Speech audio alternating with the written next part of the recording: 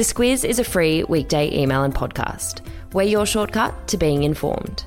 Our weekday podcast is brought to you by Bupa, supporting the health of millions of Australians. Because life happens. Find out more at bupa.com.au. Good morning, I'm Claire Kimball. And I'm Larissa Moore. It's Monday the 4th of May. In your Squiz today, lifting restrictions and the CovidSAFE app. Democrat candidate Joe Biden denies sexual assault claims. The challenges in releasing bushfire funds. And hold your horses for the Kentucky Turtle Derby. This is your Squiz today. On Friday, Prime Minister Scott Morrison said that Australians deserved an early mark for how well we've been flattening the curve. It will be at this Friday's National Cabinet meeting that we get an idea of what that early mark will mean. It seems that it's all going to come down to one key condition though, Claire, more Australians downloading the CovidSAFE app. That app is something that authorities say is really important when it comes to being able to track new cases of coronavirus and make sure that community transmission doesn't take off if restrictions are to be lifted. There's about 4.25 million Australians who have already done that out of the 16 million with smartphones, and they want a lot more to do that by the end of the week. So we're at about 25% of app downloads. They're aiming for 40% before restrictions can start to be lifted. What would that look like? Looking at a staggered process according to those leaders, and that would mean starting to lift off some of the things that have been put into lockdown, like being able to play sport and train for sport, social gathering limits, also looking at businesses that have been closed and had their operations restricted as well, putting them back in the game as something that they want to slowly start peeling back. It's also interesting to see that the Australian newspaper this morning says that Western Australia and South Australia might go ahead of the others this week. They've had very low infection rates there for quite some time, and those premiers are looking to perhaps go ahead of the rest of the country this week. There's still a lot of discussions on schools going back though. That was a big thing yesterday, particularly. The Federal Education Minister, Dan Tehan, was on ABC's Insiders. He had a go at Victorian Premier Dan Andrews for not really fully opening schools like other states had. He later stepped back some of those comments, but yeah, it continues to be a sore point. And in other COVID-19 news, Russia is now in the top 10 countries for coronavirus cases. They recorded over 10,000 new cases yesterday alone. A lot of new cases from Russia. Officials there are saying that they're nowhere near the peak of infections, that there could be some really desperate results out of there, but they have a much lower mortality rate to date. About 1,200 people have died across Russia. To the numbers, Australia's confirmed cases are now at 6,799 with 95 deaths. There was a 14th resident from an aged care facility in Sydney that died over the weekend. Staff there will now be tested daily. Globally, the numbers are at 3.3 million cases with 240,000 deaths. Head to the Squiz Today email for more COVID-19 updates, including developments in both the NRL and AFL competition start dates. Over to international news, and shots have been fired between North and South Korea, Claire. There's no reports of injuries. It happened a day after North Korean leader Kim Jong-un was at an official event opening, a fertiliser factory. He's been absent from public life for about 3 weeks. World News has had that Where's Wally kind of chase of Kim Jong-un for quite a few days now, and South Korea says it now believes that he didn't have surgery, that perhaps it really was a way for him to get away from coronavirus outbreaks, perhaps closer to home.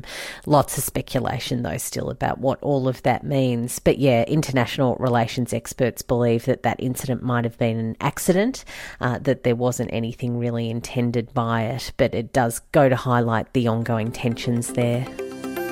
And over in the US, Democrat presidential candidate Joe Biden has formally denied a former aide's claims he sexually assaulted her 27 years ago.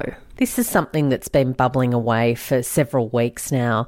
And in fact, it was last year that some women came forward to say that he had inappropriately touched them, whether that was their hair or their shoulders or just getting a bit too up close and feely. But former staffer Tara Reid has made some very strong claims that back in 1993, he pushed her against a wall and assaulted her in quite an aggressive attack. Commentators are saying that this is a really big crisis in his campaign. Of course, that presidential race is on now. They're within 6 months of election day. Back home now, and the Australian Red Cross and the Salvation Army have come under fire for not distributing bushfire donations quickly enough. The Red Cross has distributed about $78 of $200 million, while the Salvos have handed out about 19 of the nearly $41 million donated to them. The Red Cross says the issue for them has been that there's been a number of fraudulent claims made on that fundraising money, so it's had to really slow down and go through each claim to make sure that it's going towards people who really need it. The Salvation Army says that it's taking a slower approach and really going to be in it for the long haul as it distributes funds over a longer period of time.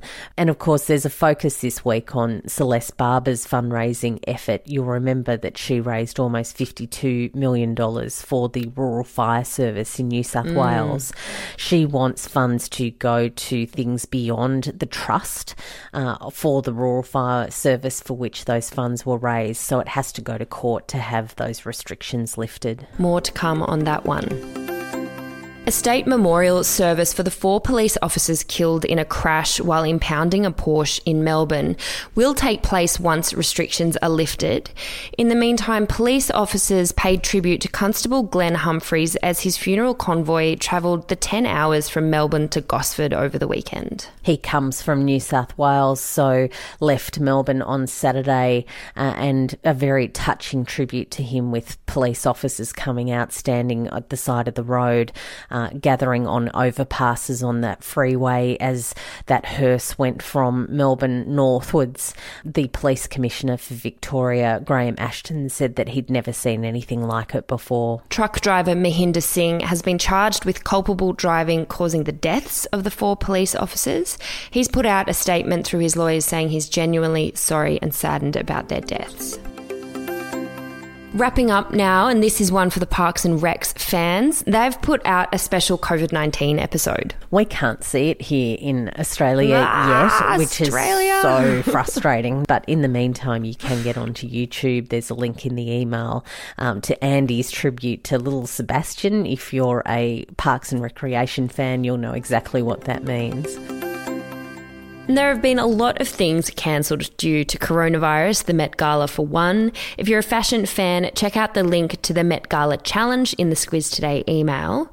Also cancelled was the Kentucky Derby, the famous horse race, but not the Kentucky Turtle Derby, Claire. Larissa, I got right into this yesterday. I bet you did. I spent way more time researching and looking at the Kentucky Turtle Derby than was really advisable 75 years ago. Off the back of World War II, the Kentucky Derby was cancelled and they ran a turtle derby. So it's the resurrection of an old race. They had even the official race caller of the Kentucky Derby calling it. They had the bugler who calls them to the race actually bugle it. It was quite a thing. And what's the subject line today? Very old 1970s track. You run too fast, you fly too high. Really wasn't an issue for the Turtle Derby, but it made me think of that. Oh, we have to make do with what we can in these strange COVID-19 times. Indeed. I think that's all from us. If you are enjoying the Squiz Today podcast, we'd love it if you could leave us a review. Other than that, have a good Monday and we will talk to you tomorrow. The Squiz is a free weekday email and podcast. We're your shortcut to being informed. Sign up at thesquiz.com.au. A message now from our podcast partner, BHP. The steel made from iron ore plays an important role in providing the production of our energy infrastructure, from wind turbines to power poles. So cutting carbon emissions in iron ore production is key. It's why BHP has committed to a solar and battery agreement to help power its port facilities at Port Hedland. It's happening now at BHP.